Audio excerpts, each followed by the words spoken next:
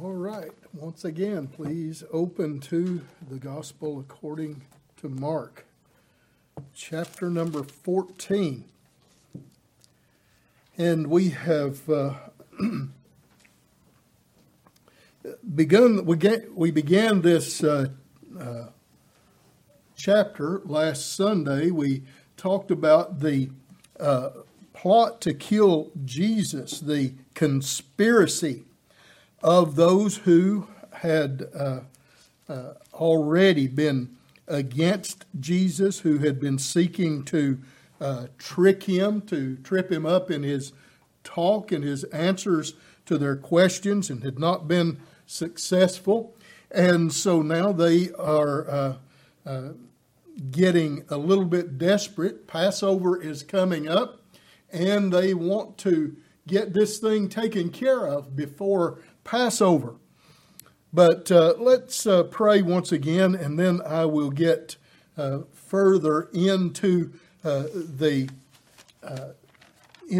text here, because I really want us to enjoy this time of anointing by Mary at Bethany. I want us to really just soak this up. So let's pray.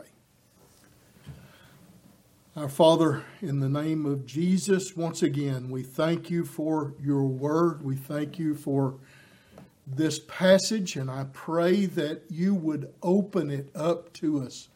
May we just wallow in it. May we just bathe ourselves in it. May we see it for your glory and desire to be like Mary and pour all of ourselves out for you in your service and your honor. We ask this in Jesus' name. Amen. Amen. Well, let me read verses 3 through 9 once again. And while he was at Bethany in the house of Simon the leper, as he was reclining at table, a woman came with an alabaster flask of ointment of pure nard, very costly, and she broke the flask and poured it over his head.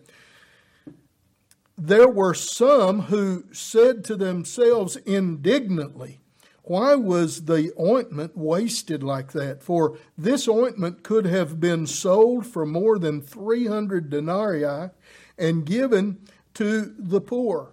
And they scolded her, but Jesus said, "Leave her alone.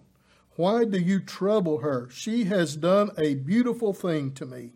For you always have the poor with you, and whenever you want, you can do good for them. But you will not always have me. She has done what she could. She has anointed my body beforehand for burial. Truly, I say to you, wherever the gospel is proclaimed in the whole world, what she has done will be told in memory of her." As I said, this is a beautiful passage of Scripture, and we had seen where that during this time the religious leaders were trying their best to find a way to trip Jesus up, to be able to kill him before Passover. They were very concerned about their religious ritual. They were very concerned about not being defiled for the Passover, but they were not concerned about murdering an innocent man. They were not concerned about bringing false witness against Jesus and having him put to death on false charges. They had no problem with that. They did not fear God. They feared men. They feared the voice of the people. It's almost like the politicians that we have today.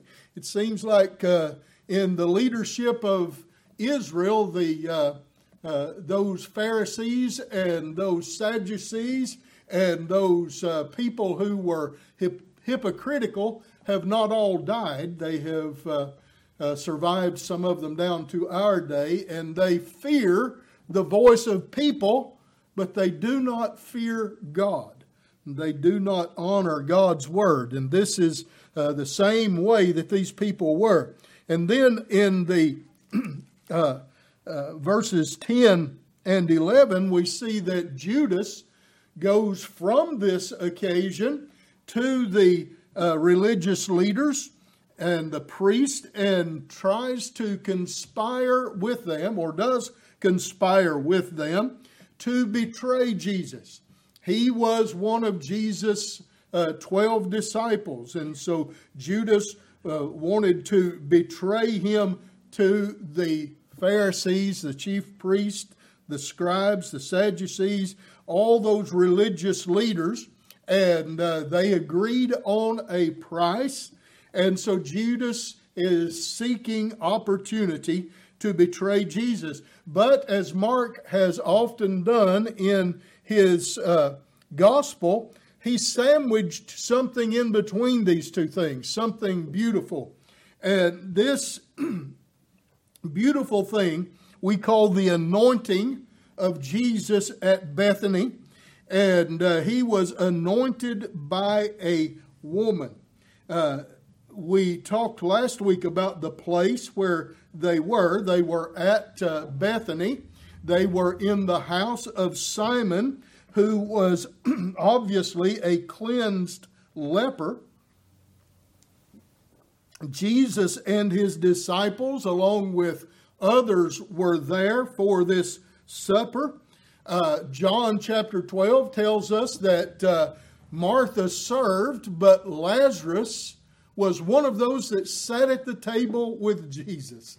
That's just a wonderful thing, isn't it? I mean, in chapter number 11, he was cold, graveyard dead, already stinking. Jesus comes, tells them to roll the stone from the door, and after their protest, he says, Lazarus, come forth. And here comes a man wrapped in grave clothes, hopping to the door of the tomb.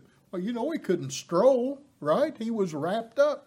He comes hopping to the door of the tomb. Jesus says, loose him and let him go. Lazarus has been called by the effectual call of Christ. Christ's call of his name, calling him from death, infused the life in him that was required for him to be able to respond. Isn't that wonderful? And that old dead guy had to wash off and take off those old garments that pertain to death, and he is now one of those seated at the table with Jesus. It's a lovely picture of salvation, is it not? That's what we were. We were dead in trespasses and in sins, and he saved us. He quickened us. That word quickened means he infused life into us. And so Lazarus was there. He was one of those sitting at the table with Jesus. As we said, Martha served. But then there's a woman who comes in, and John tells us that this is Mary, the sister of Martha and the sister of Lazarus. This is Mary who comes in. Now we want to look at what she did. She worshiped. This is what was on her mind. She worshiped. The definition, I looked up the definition of worship in the Merriam-Webster dictionary, and it says to honor or show reverence for as a divine being or supernatural power. Number 2, to regard with great or extravagant respect, honor, or devotion. This is what Mary did. She left home prepared for worship. She prepared herself before she ever left the house. And that's another one of those lessons that you and I could learn from this account that we should prepare ourselves for worship before we ever leave home. She knew who she wanted to see.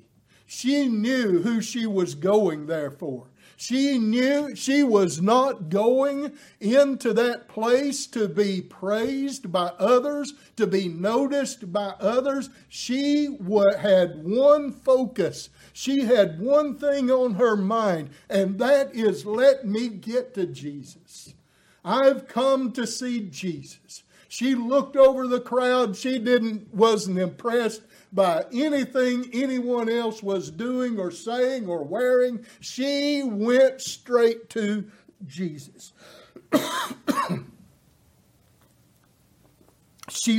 And I know she went prepared because she brought something very unusual to this event.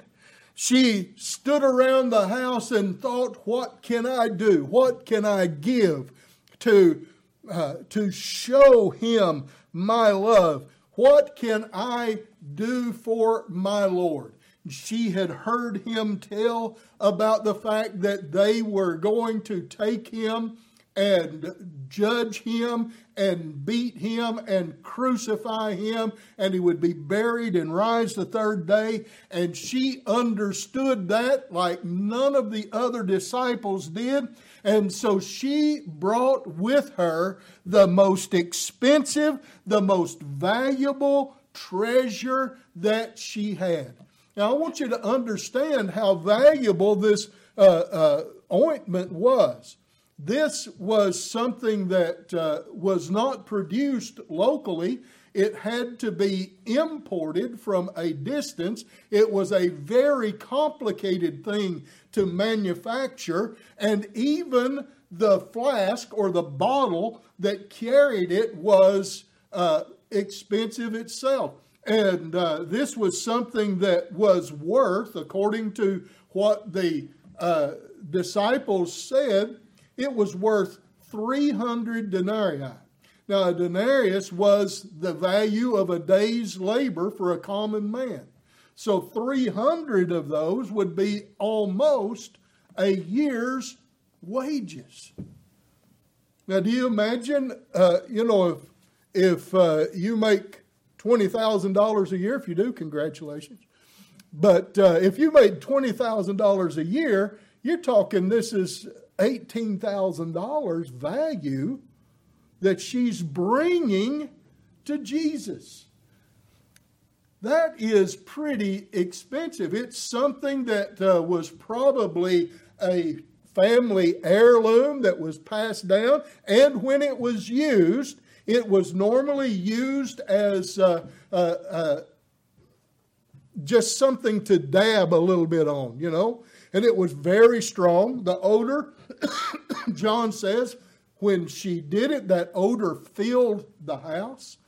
And so this is such a strong ointment or a strong odor that they would just touch a little bit on the person. It was used sometimes for burial and for a dead body, anointing a dead body, because it could overcome the smell of death.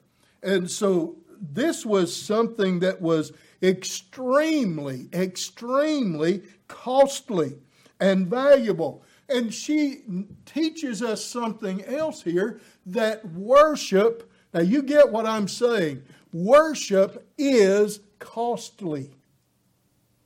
True worship will cost you something. Be terrified. Beware of any worship, any style of worship that's offered to you that makes you feel good,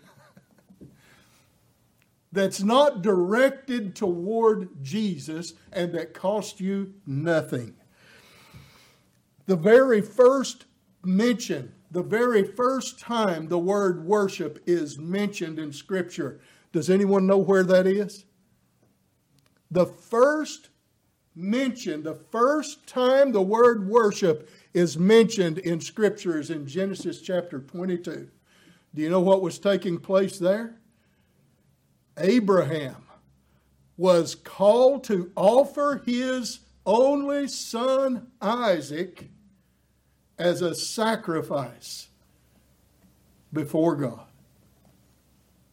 And he told his men when they reached Mount Moriah, he saw the place afar off that God had appointed, which incidentally in later years became the very spot where Jesus was crucified. But when he saw that place that God had appointed, he told his men, his servants, he said, you stay here with the animals and I and the lad will go yonder. See, he was from Tennessee. We'll go yonder and worship and return to you. That's how costly worship is. Worship, Abraham, in order to worship, he had to give the very best. And in giving the very best, God didn't take what he offered, but he got Abraham. You see, that's how this works. You give everything, and he gets you. That's what worship is. David in 2 Samuel chapter 24, I haven't mentioned this in years, I don't guess, but this is such a wonderful passage of Scripture. 2 Samuel chapter 24. Now that's in the Old Testament in case you're not used to the Bible. Chapter 24, verses 18 through 24. Listen. And Gad came that day to David and said to him, go up, raise an altar to the Lord on the threshing floor of Araunah, the Jebusite. So David went up at Gad's word, and as the Lord commanded, and when Araunah looked down, he saw the king and his servants coming on toward him.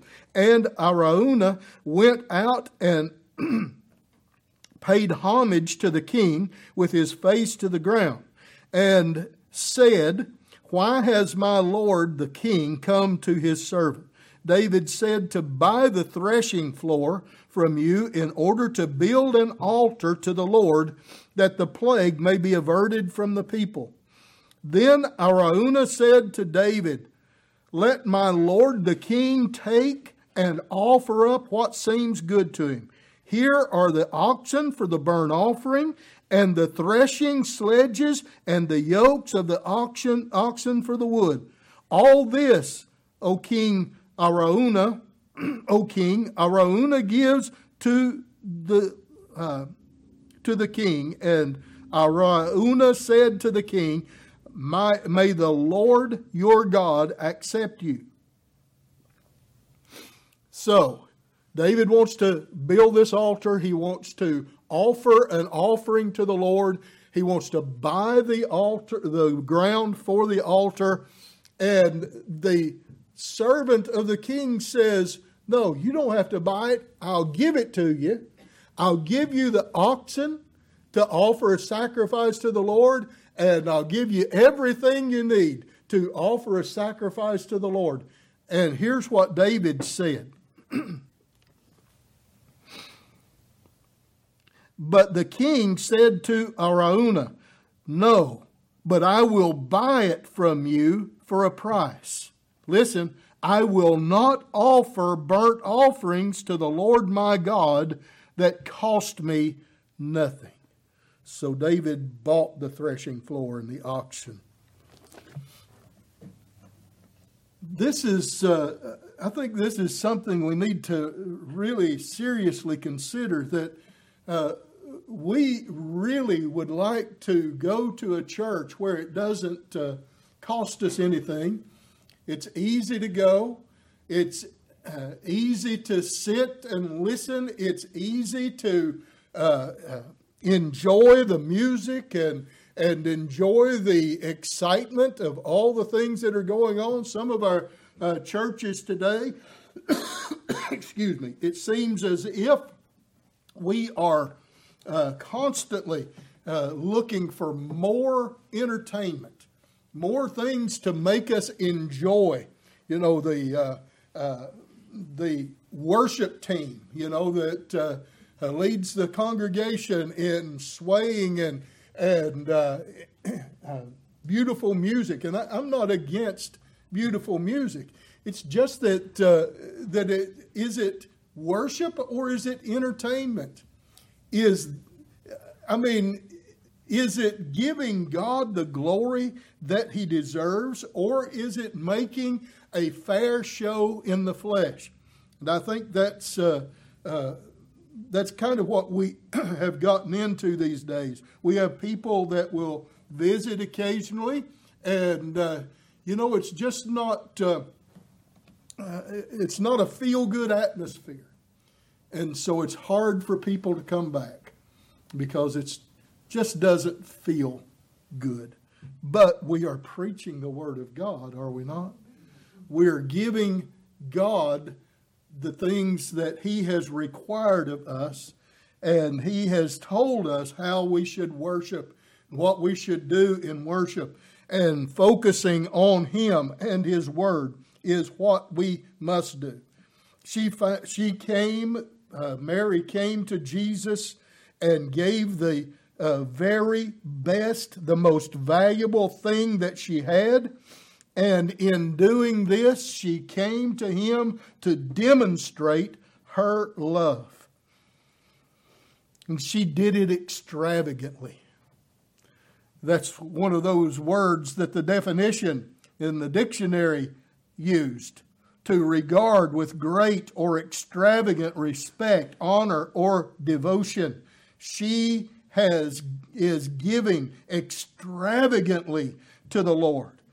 Because she loved Him. She wanted to display her love to Him. She wanted Him to see how much He meant to her.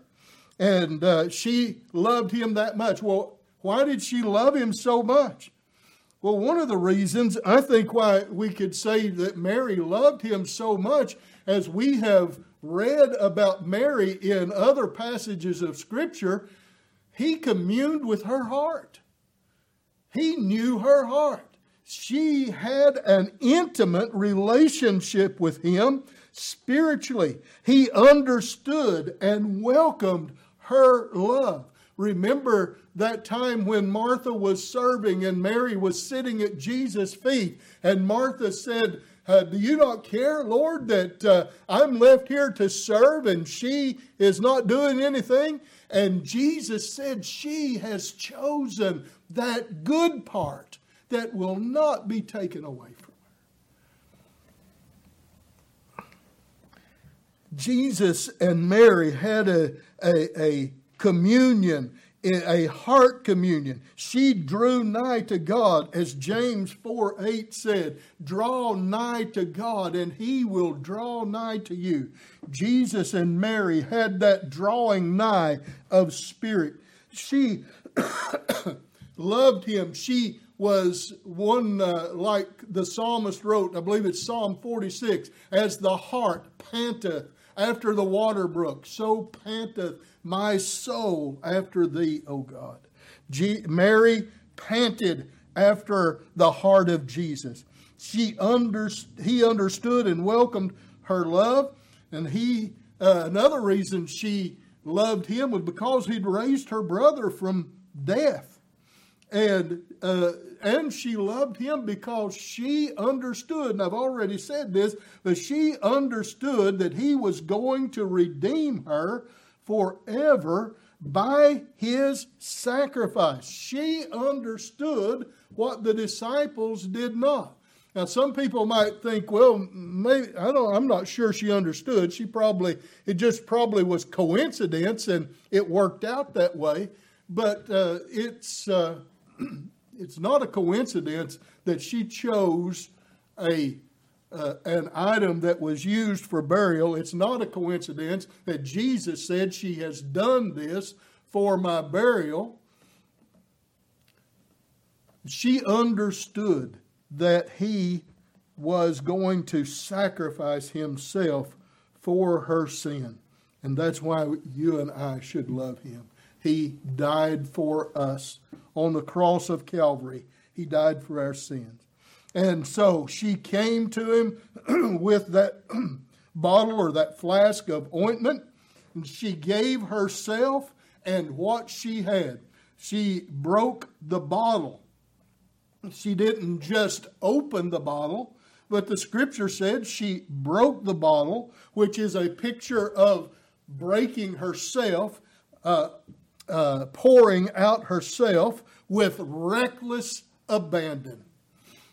She gave it all. She poured it out.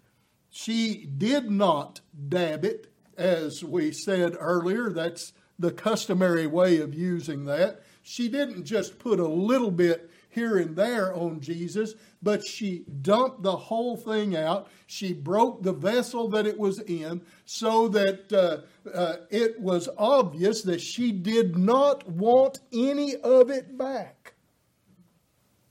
She was going to pour it all out. This is the way you and I should be offering ourselves to the Lord as broken vessels, pouring out our lives on Him with reckless abandon.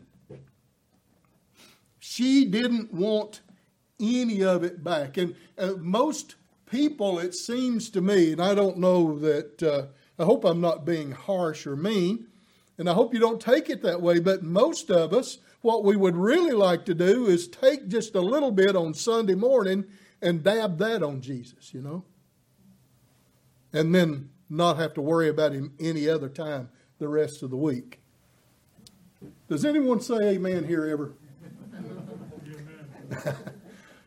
And I'm saying we. I'm not saying you. I'm saying we. We do that. We want to have our lives to ourselves and just wear Jesus like a patch on Sundays or some other time during the week, but we're not all in.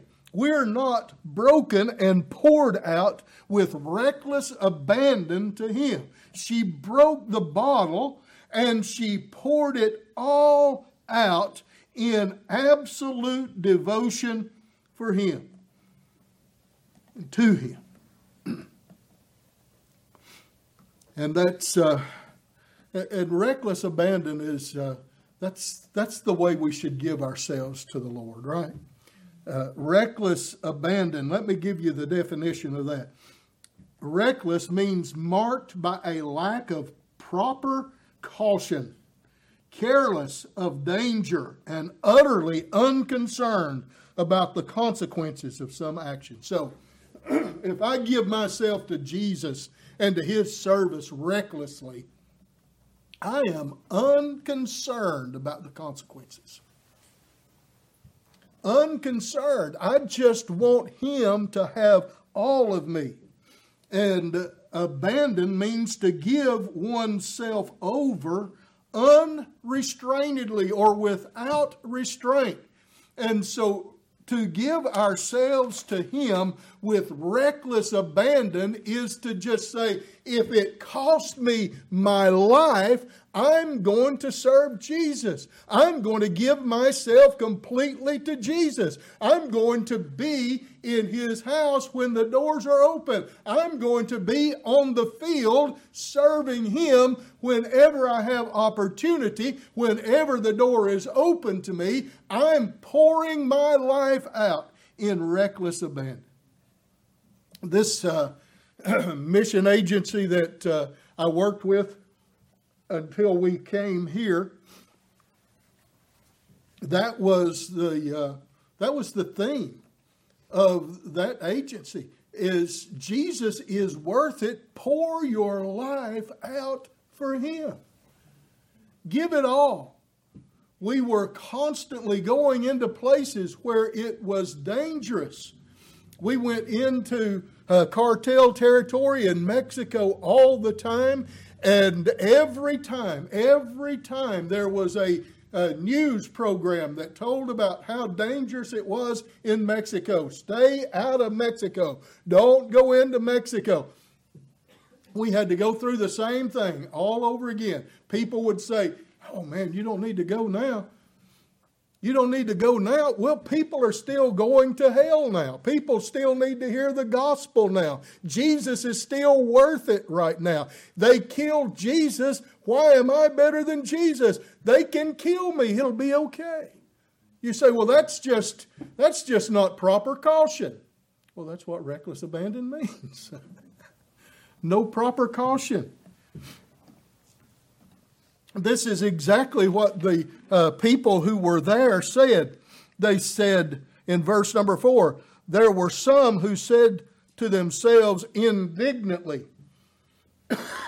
R.C. Sproul said that word that's used there means to flare the nostrils. Like you see on a cartoon a bull that's going after the bullfighter and his nostrils rage. This is kind of what this means. These people were so furious with what she had done that their nostrils flared. They were angry and they said, what a waste! What a waste! She's wasting that on Jesus. Is that even possible? Is that true? Is there anything that you could waste on Jesus? Is there any way that giving extravagantly you could waste it on Jesus? Is any life ever wasted? Is anything ever wasted when it's given to Him? That's what people always tell missionaries. And I had friends, man, I would call them and talk to them, and they'd say, oh man, I wouldn't ever do what you're doing. I would never do that. One friend was killed in a car wreck. He was killed in a car wreck. Now, I love him. I still love him. I think of him almost every day. But his wife said, I would have never let him go to Mexico with you. Well, you know, it's kind of like Dr. Phil. How did that work out? That was mean and harsh, but we're going to die. And most of us would like to get to our deathbeds as easily and as comfortably and in good health as we possibly can. But it's about Jesus. Our life is about Jesus. Are you understanding what I'm saying? I'm not trying to be mean or hateful, but people think that you're wasting your life when you give it all to Jesus. John the Baptist in John chapter 3 and verse number 30 said, He must increase, I must decrease. A fellow by the name of Nicholas von Zinzendorf said, I want to preach the gospel, die, and be forgotten. Well, it's not that he didn't want to make an impact on the world, but what he was saying is, don't remember me, remember Jesus. Don't think about me, think about Jesus. A wasted life is not one who pours it out for Jesus. A wasted life is one who gives himself to this world and sin and debauchery. John Piper wrote a book a few years ago, and I've given away several of these, entitled Don't Waste Your Life. My friend David Sitton wrote this book, Reckless Abandon. You should read it. You should read it. David Platt wrote a book entitled Radical, talking about radical obedience to Christ. This is what I see when I see Mary making her way into this building, into this place where all this crowd of religious people are, and finding Jesus and pouring out all she had on Him. Lord, I thank you for this passage of Scripture. I pray that it would work in our hearts to make us more like Jesus and more like Mary. Jesus also poured out his life. And that picture is here too, that he would give himself extravagantly for the sins of his people. We thank you, Lord Jesus, for that. May we be more like you. In Jesus' name, amen.